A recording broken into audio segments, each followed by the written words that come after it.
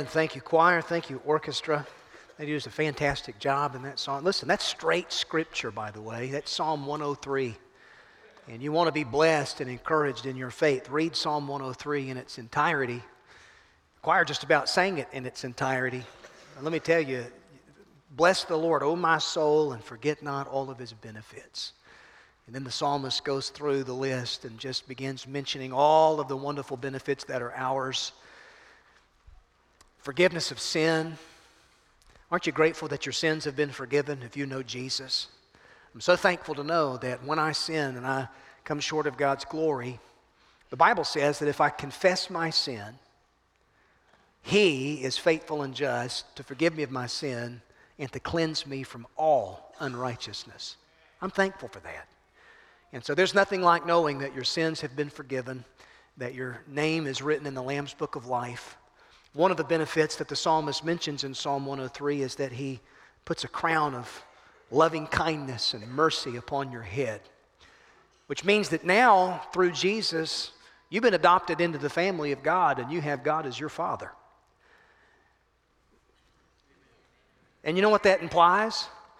It implies that you have an inheritance. All that belongs to Him, He's freely given to you as His own son or daughter. And so, listen, be encouraged by the wonderful fact that your name is written in the Lamb's Book of Life, and that's cause for celebration in your heart. And the good news is, if you don't know Jesus as your Savior, before the service is out, I'm going to tell you how you can enter into a relationship with Him by turning to Him and trusting and placing all of your faith in the Lord Jesus. Well, I want you to take your Bible and turn with me to the 6th chapter of Ephesians. And this morning we're going to look at verses 18, 19, and 20. And if you're new this morning, the last couple of months we've been in a series of studies from this passage of Scripture where we've looked at the armor of God. And there are 6 individual pieces of armor that the Apostle Paul mentions here. And we've looked at those piece by piece. And we come now to verse 18 and notice that the first word that Paul mentions in verse 18 is that word prayer. Having fully dressed ourselves in the armor of God, which basically means understanding who you are in terms of your position in Jesus Christ. The armor of God represents all that's yours as someone who has come to faith in Christ. In a very real way, it's just you practically living your life in light of your position in Christ as a believer. And so the various pieces of armor that he's mentioned in this passage have to do with the belt of truth, and that's followed by the breastplate of righteousness. There's the shoes of gospel peace that we've placed upon our feet. In every circumstance, we take up the shield of faith with which we are able to extinguish those flaming arrows that the devil hurls our way. The helmet of salvation is upon our head, which means now our mind and our thought life is under the control, the leadership of the Holy Spirit, and the hope of salvation that we have, that no matter how difficult our circumstances become, we have hope for the future as those who've come to know Jesus. We've taken the sword of the Spirit, which is the Word of God, and now we come to verse 18, and though there's not a particular piece of armor associated with what Paul says here, he does say, here's how you fight your battles. Once you are now dressed and ready for battle, here's how you fight your battles. Now, many of you will remember some years ago there was a Christian film that came out. The title of it was War Room. I think it was by the Kendrick brothers and Sherwood Pictures. And they've partnered together over the years, and they've released a number of these Christian faith-based films. But in the movie War Room, the main character of the movie is a lady by the name of Elizabeth Jordan. And she is played by Priscilla Shirer in the film. But on the surface, she and her husband, Tony, they appear to have it all together. I mean, they both have lucrative careers. They live in a large house. They're living the American dream. But just beneath the surface, behind the scenes, their marriage has become a war zone, and their daughter has been somehow caught up in the middle of it all. and their marriage is literally about to be ripped apart at the seams. Well, with the counsel of an older godly woman named Miss Clara, Elizabeth learns to begin fighting for her family in prayer rather than fighting against her family. And that's really the premise of the movie. And in a very memorable statement, Miss Clara tells Elizabeth, in order to stand up and fight the enemy, you need to get down on your knees and pray. And so to save her marriage and her family, Elizabeth turns her closet into a place of prayer, a place of focused, concentrated prayer. And it's based on a verse of Scripture from Matthew chapter 6, where Jesus said, when you pray, go into your room, close the door, pray to your Father who sees in secret. And so Elizabeth comes to this realization that only heaven can fix what earth cannot. Now, I thought about that, and I want to ask you that same question in your own life. Have you come to the realization that only heaven can fix what earth cannot? Now, wouldn't you agree with me that there's a lot of problems raging on planet Earth right now? In terms of violence, and suffering, and agony, and injustice, exploitation of the weak.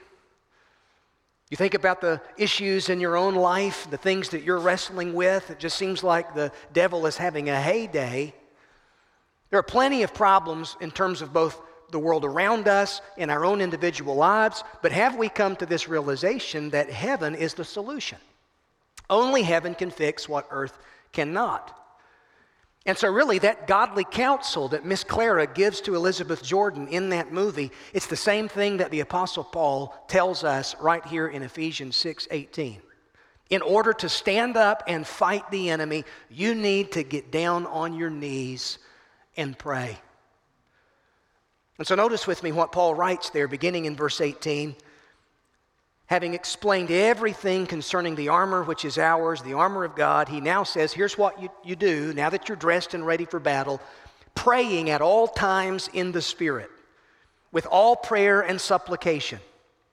To that end, keep alert with all perseverance, making supplication for all the saints, and also for me, that words may be given to me in opening my mouth boldly to proclaim the mystery of the gospel, for which I'm an ambassador in chains, that I may declare it boldly as I ought to speak.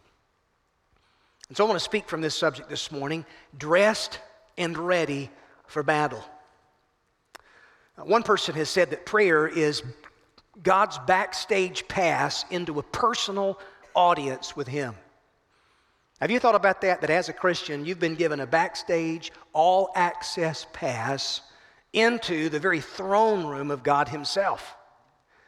And you can rest assured that the enemy of your soul, he doesn't want you to have fellowship with God the Father, and so he seeks to distract you, to divert your understanding, to diminish your confidence, to sort of squelch out your determination to pray, because listen, prayer, unlike anything else, really gives us legitimate authority to invoke heaven into history.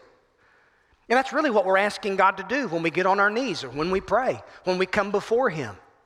We're asking that heaven would invade earth, that the eternal would somehow show up and manifest itself in the temporal, that the infinite, the God who was, who is, and who always will be, we're asking through prayer that somehow He manifest Himself in the finite circumstances of my life and your life.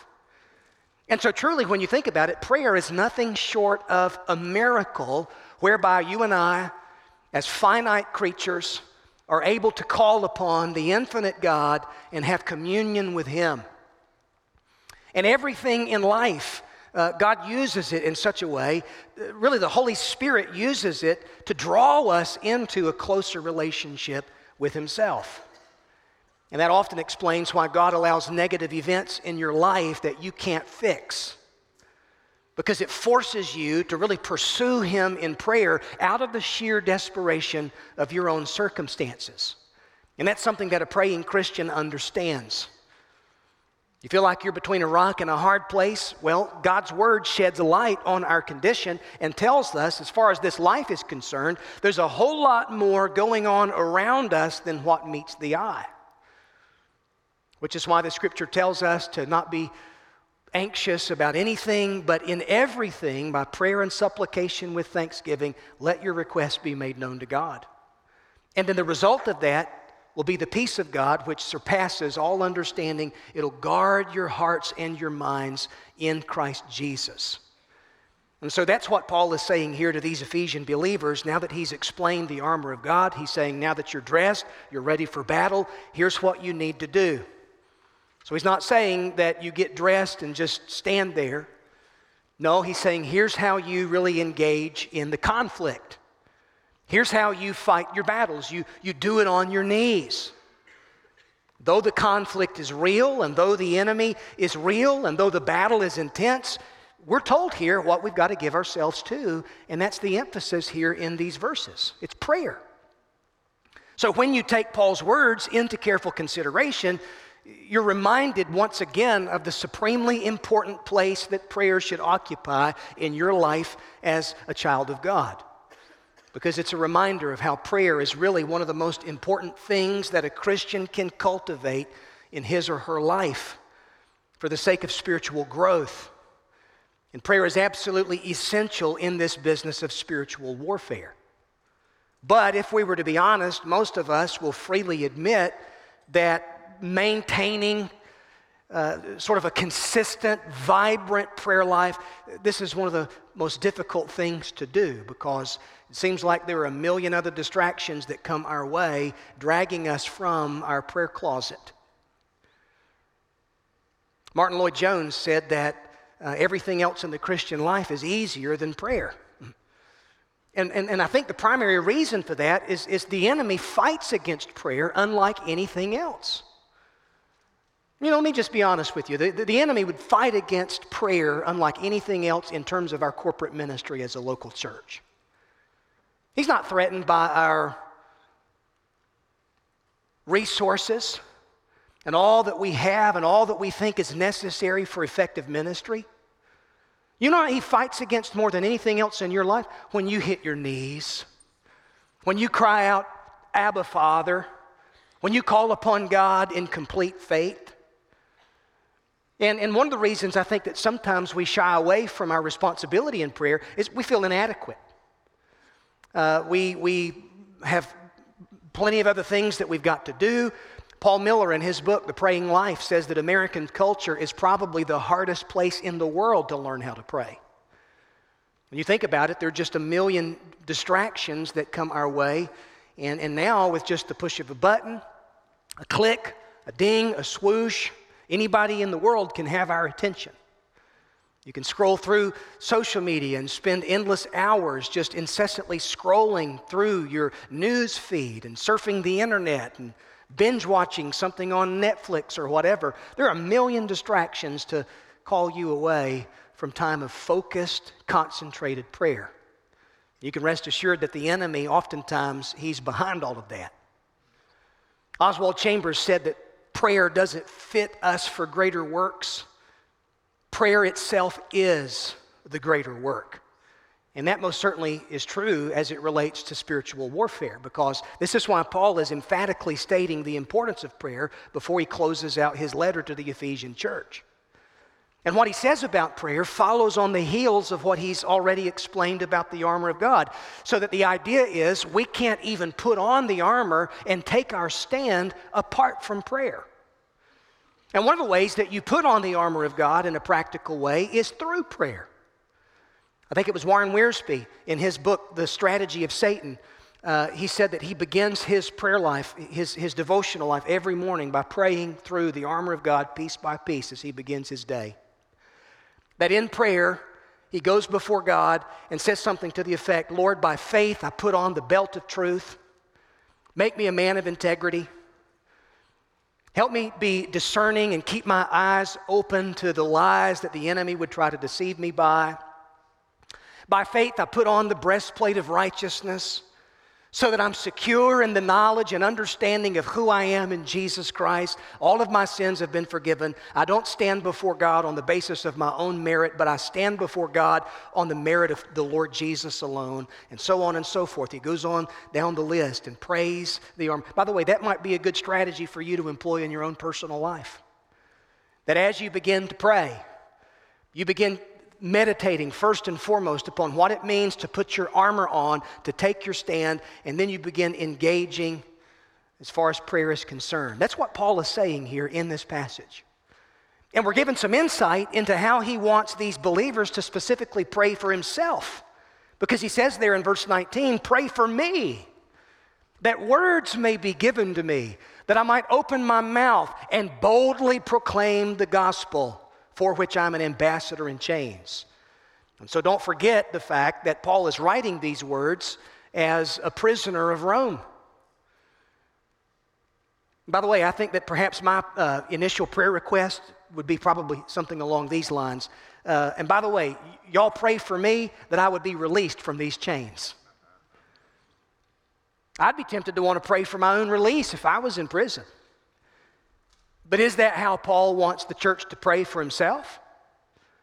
Not at all. And why is that? It's because he sees himself ultimately as being a prisoner of the Lord, not a prisoner of Rome. In other words, he understands that his circumstances are by divine design, and as such, they're loaded with purpose, and they afford this gospel opportunity which comes only by prayer. Now listen, folks, we're so quick to pass judgment on our circumstances. And we experience pain, and we experience setback, and we experience some form of disappointment, and we're quick to get discouraged and depressed in our spirits.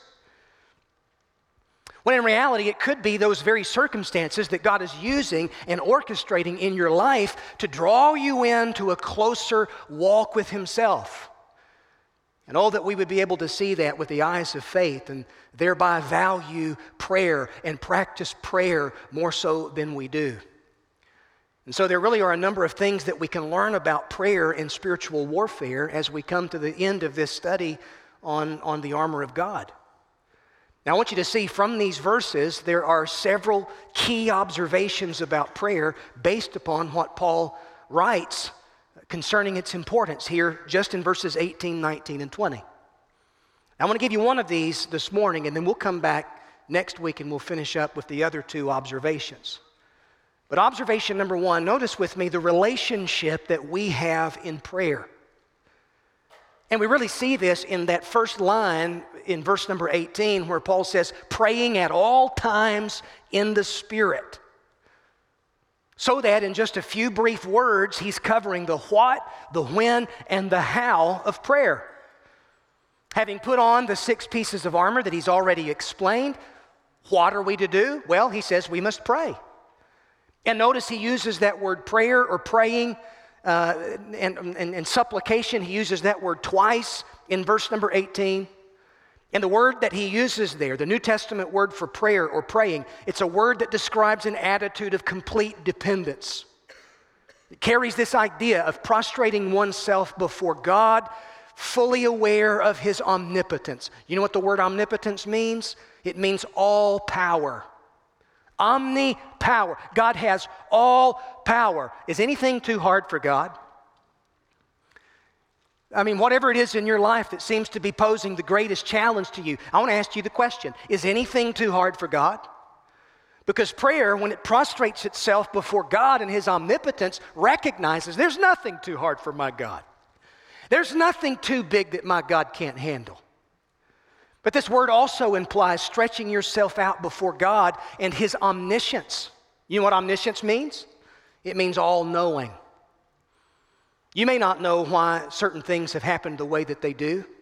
You may not understand why the Lord has allowed some particular crisis or event to unfold the way that it has in your life. But one thing you can rest assured is that God has all knowledge.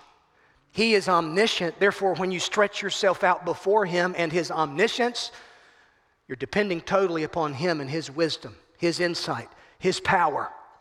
His omnipresence, that means he's everywhere present at the same time. which means there could be a crisis ongoing in my life. God's intimately involved in the details. There could be a crisis involved in your life. God's intimately involved in those details. God's intimately involved in what's unfolding right now in the Middle East. Don't think for one second that all of that is beyond his ability and power. He is omniscient. He is omnipotent. He is omnipresent. And that, folks, is something that we can understand when we come to God in prayer. A relationship with God understands these very important truths. So that's what we should do. And then when should we pray? Well, notice Paul says praying at all times. And the word that he uses there, translated times, it's the Greek word kairos. Now, in New Testament Greek, there were 2 or 3 words that are often translated as time.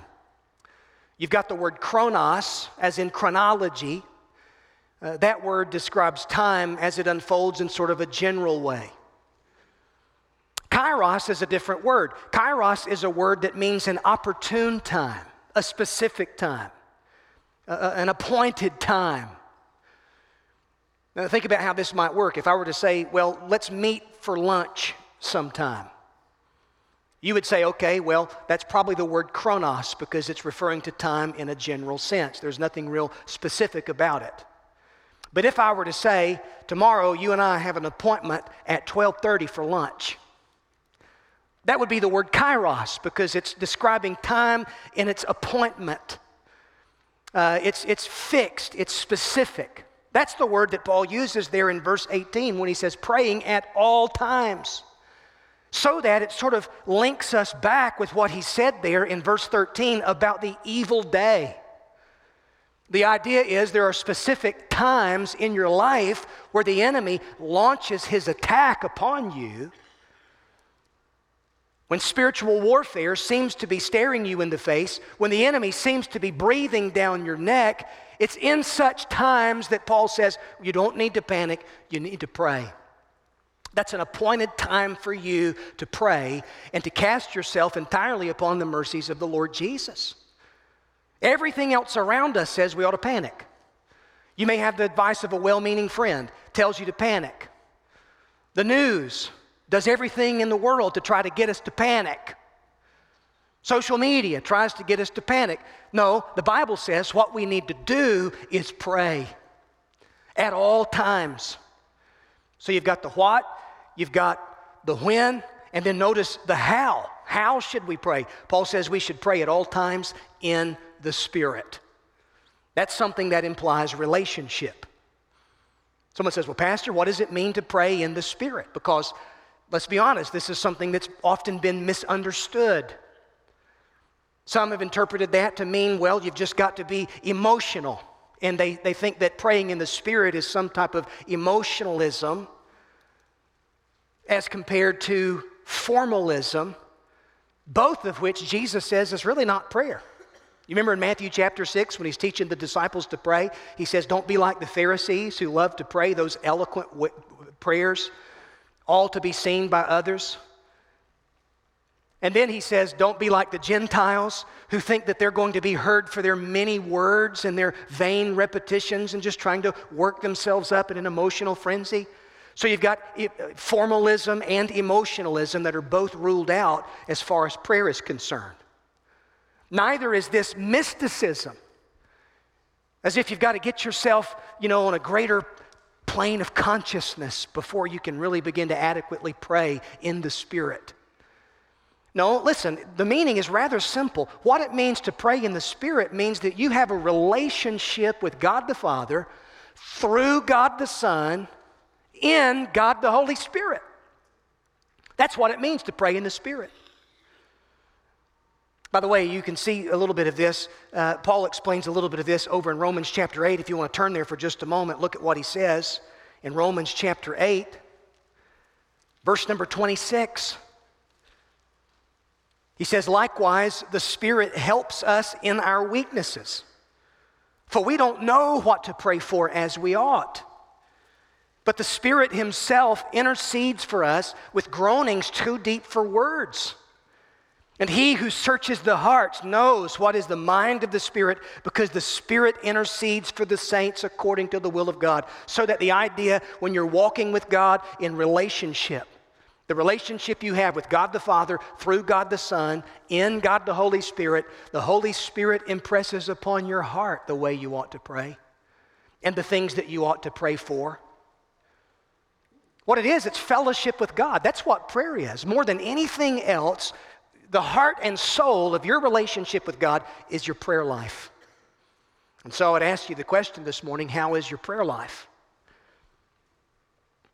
And so the first thing we've got to understand about prayer is that it involves this personal relationship with God the Father through Jesus the Son in the Holy Spirit. And so all that Paul has mentioned thus far, it's predicated upon a believer's relationship with God. Only those who trust Christ can put on his armor. Only those who know Jesus can commune and have fellowship with God through prayer. And so for that reason, then, there are some relational principles that we should keep in mind as we give ourselves to this type of praying that Paul is describing. If prayer is all about relationship, well, what are these relational principles? Well, let me give them to you rather quickly. So principle number one, know that the priority of prayer is something that's emphasized all throughout the pages of God's Word. I mean, from Genesis to Revelation, you see the priority of prayer as it relates to your relationship with God. That's something that's highly emphasized. The first couple of chapters of the Bible, Genesis 1 and 2, God creates man and woman in his own image. What's the purpose behind that? So that he can have a relationship, so that you can know him, so that you can sort of represent him and reflect his glory. That's the reason behind your existence, the purpose for which you've been created, to know God in terms of relationship. The Bible says that Adam and Eve, they walked with God there in the garden in the cool of the day. Genesis chapter 3, Adam sins against God. What's the first thing that he does upon learning that he's naked? He runs. He hears God, he comes calling, and what does Adam do? He runs and tries to hide among the trees of the garden. So right then and there, you see that something has changed in terms of man's relationship with God. No longer is he walking with God in the cool of the day, now he's running from God. And that pretty much sums up man's existence in the world. Lost, alienated, cut off from the life of God. What do people do? They run from God. They're not running to God. They're not seeking after God. And so what does God do? He comes calling for Adam. God takes the initiative. And we see that God provides a covering for Adam and Eve, requires the death of a substitute. Blood is shed so that Adam and Eve can be clothed in the skins of that animal. And it's a picture of what would have to happen in order for that relationship with God to be restored, for man to be reconciled to God. God would have to do something to reconcile us to himself. And so it's not insignificant that in Genesis chapter 4, the very first mention of prayer that you really see, it's after the birth of Adam and Eve's son Seth and his son Enosh, that men began to call upon the name of the Lord. And that's largely the story that you see in Genesis, the lives of the patriarchs, Abraham, Isaac, Jacob. God takes the initiative in revealing himself and establishing a covenant with those patriarchs. In response, what do? They build an altar. They offer a sacrifice. They have fellowship with God through prayer. You see this all the way through Moses and what God does with Moses and how he reveals his law and his covenant with Moses, with Israel. They're at Mount Sinai. And God says, here's how I want my people, whom I've chosen. Here's how I want them to approach me. And then he outlines the priesthood and how the priest of Israel would represent the people and they would offer sacrifices upon the appropriate altar. Because in order to go into the presence of God, man has to have a mediator. Did you know that in order for you to pray, you have to have a mediator between God and man? And so that's the story of the Old Testament. The tension builds, the story grows, so much so that when we get to the New Testament, we see that prayer has changed dramatically, especially as it relates to Jesus and what he came to accomplish. Because Jesus, he's the one who teaches us to pray, "Our Father, which art in heaven, hallowed be thy name." Because in the person of the Lord Jesus Christ, let me tell you what you have. You have both an altar, a high priest, and a sacrifice. And now, because Jesus is the altar, and because Jesus is the priest, and Jesus is the sacrifice, now, as someone who's come to faith in Him, I'm ushered into the presence of God Himself. That's why Jesus said, I'm the way, the truth, and the life. No man comes to the Father but by me. And so you've got the priority of prayer emphasized all throughout Scripture. And then notice the second relational principle. The prerequisite of prayer is a righteous standing with God through faith in His Son. That word prerequisite means requirement.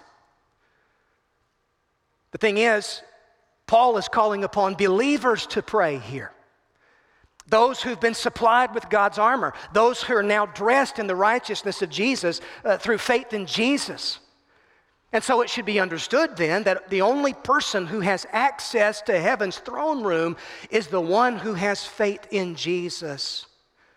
He is the way. He is the truth. He is the life.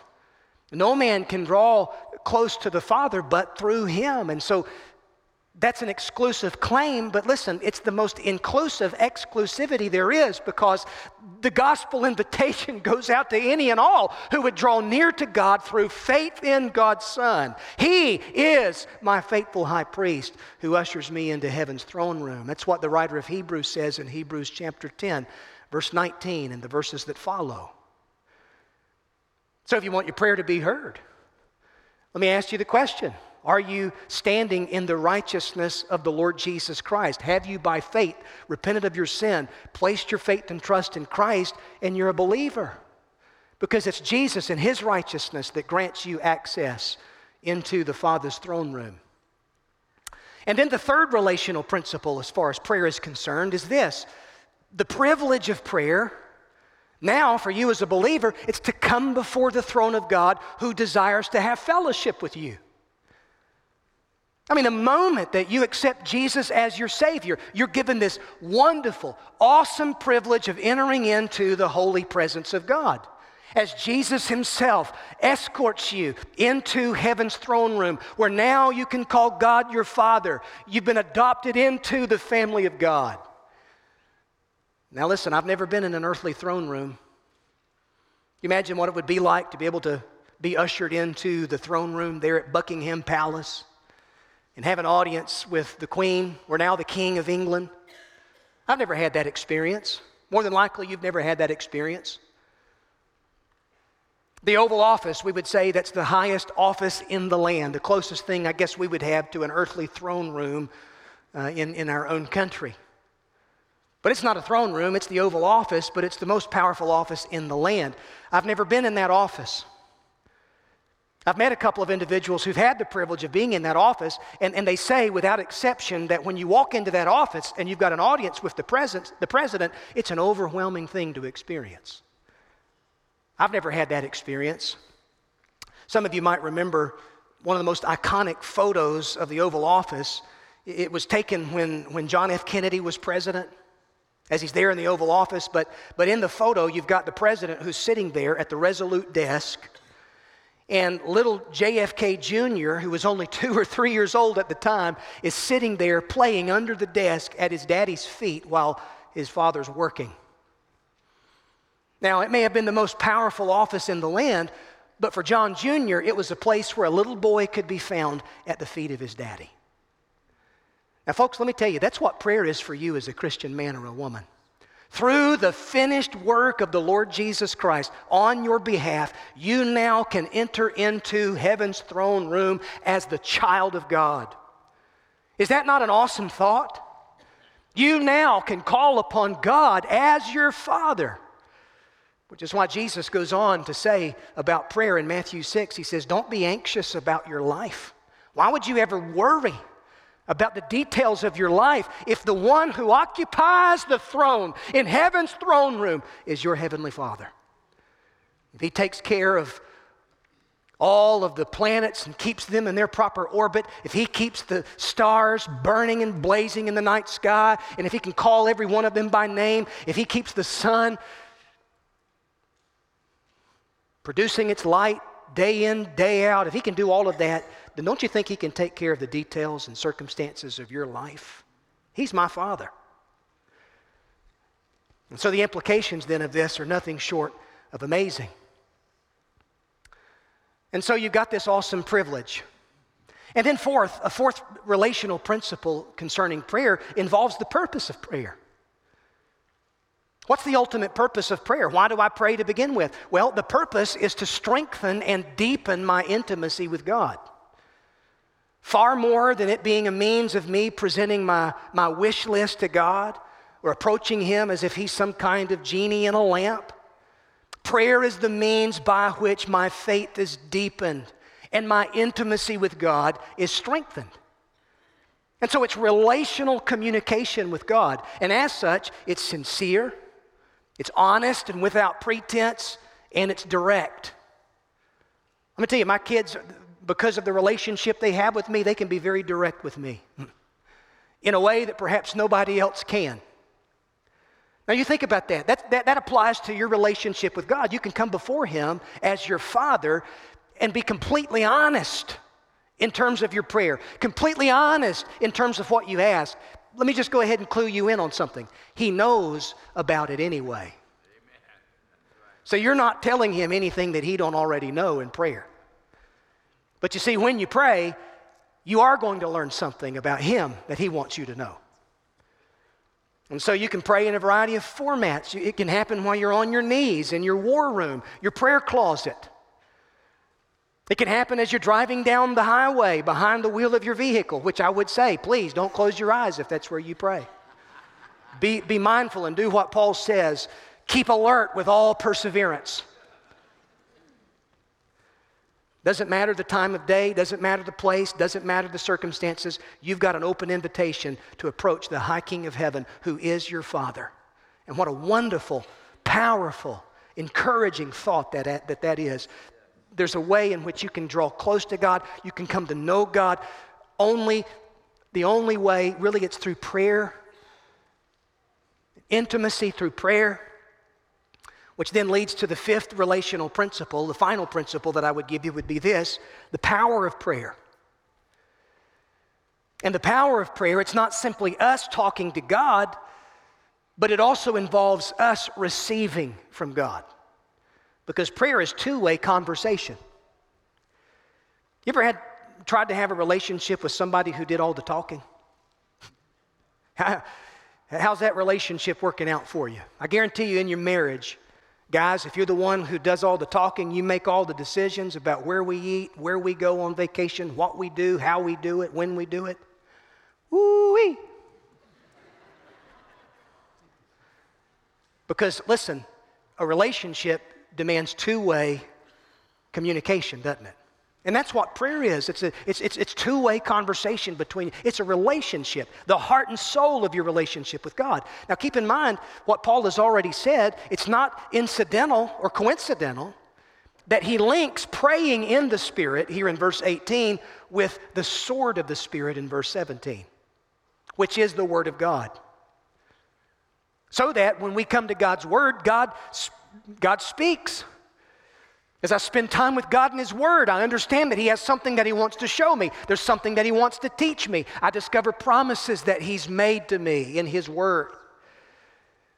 And then praying in the Spirit means that I claim those promises as my own, and I believe that God will honor His promise, and I ask God to honor His promise, and you know what? That's a prayer that He delights in answering. Such as this kind of praying. Don't be anxious about anything, but in everything, by prayer and supplication with thanksgiving, let your requests be made known to God. And the peace of God, which surpasses all understanding, will guard your hearts and your minds in Christ Jesus. So praying in the Spirit means that you're praying in line with God's will.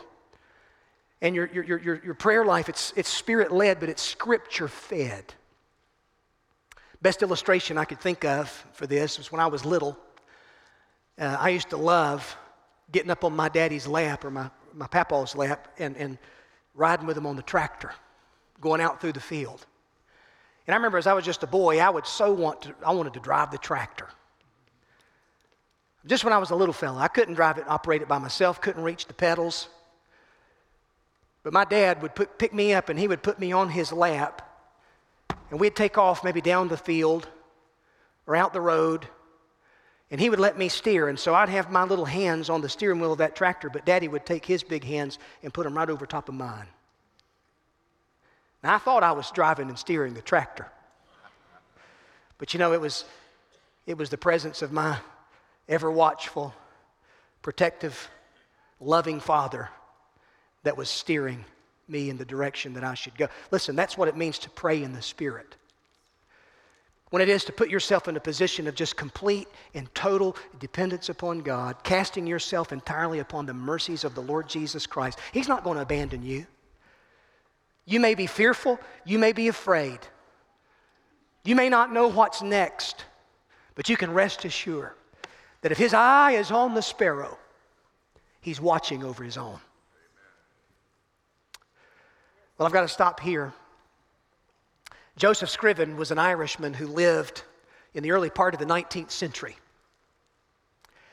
And he had plans as a young man to settle down and to marry, and life was good for him as a young man. But unfortunately and tragically, the day before his wedding, his soon-to-be bride tragically drowned. And so the grief was more than he could bear. So Joseph Scriven moved across the ocean to Canada to start over. And there he met and fell in love again with a young lady whose name was Eliza Rice. And it wasn't long before the two of them planned to be married. It's unthinkable that you could lose so much in one young lifetime, but just weeks before Joseph Scriven and Eliza Rice were to be married, she became sick and she died from the illness. So that by the time he was 25, he had tragically lost two fiancées to tragic circumstances. And so it was from his heartache and through his faith in God that God began working in his heart and calling him to ministry. He took a vow of poverty and began to help the poor and the handicapped in any way that he could. And so for several years that would follow, he made himself available to anybody and everybody who had a particular need, and he found a real comfort and purpose in selfless sacrifice. Well, heartache would strike him yet again when he learned that his mother, who was still home in Ireland, became sick. He didn't have the money or the funds to be able to help her or to travel to be with her. And so he did the only thing that he knew to do out of a burdened heart. He sat down and he began writing the lyrics to a poem for her, the lyrics of which have brought comfort and encouragement to generations since. And here's what he wrote to his mom. What a friend we have in Jesus. All our sins and griefs to bear. What a privilege to carry everything to God in prayer. Oh, what peace we often forfeit. And oh, what needless pain we bear, all because we do not carry everything to God in prayer. Would you stand with me this morning as we pray? Listen, are you overwhelmed with a sense of grief and sadness for whatever reason? Do you feel like there's a burden weighing heavily upon your heart? Something in your own life, maybe something in the life of someone you love. Maybe you're burdened over a spouse, burdened over a child or a grandchild, burdened over a sense of just repeated failure in your own life and in your own struggle with temptation and spiritual warfare, and you just feel like the enemy, boy, he's just been dogging my steps of late, Pastor. What do I do? Listen, you put on the armor of God and you pray at all times in the Spirit. That's what you do. And God will strengthen you with Himself and surround you like a shield so that you understand something. The name of the Lord is a strong tower, and the righteous run into it, and they're safe. Every head bowed and every eye closed. If you don't know Christ as your Savior this morning, He loves you. He bled and died upon a cross for your salvation, and He rose again from the dead. And you see, the thing is, if you want to be able to have access to God as your Father, and have the access of a child in heaven's throne room, there's only one way. You've got to come through Jesus. Do you know Jesus? If not, then right there where you are, I'm going to ask you to just say something along these lines in the form of a prayer and say, Lord Jesus, I confess my sin and my need for you and your righteousness. I cannot save myself, but I believe that you died for me on the cross. And I believe that you rose again from the dead. And I confess that you are Lord. Please save me, Jesus. My friend, let me tell you something. Any person who has ever called out in faith to the Lord Jesus, He's welcomed them in with open arms, forgiving you of all your sin, writing your name in the Lamb's Book of Life, and giving you His Spirit who comes to live within. And now this privilege of prayer is yours. So draw near to your Heavenly Father in your time of need. Lord, thank you for your word. Teach us to pray, oh God. It's easy to panic. It's harder to pray. And so, Lord, there may be some men and women in the room, maybe even watching online, Lord, they've been panicking of late for whatever reason. Oh God, be an encouragement and a strength to their soul to know that they have access to heaven's throne room and that by faith, through the Lord Jesus Christ, they can pray to God their Father in the power of the Holy Spirit. Thank you for such wonderful access. In Jesus' name I pray. Amen.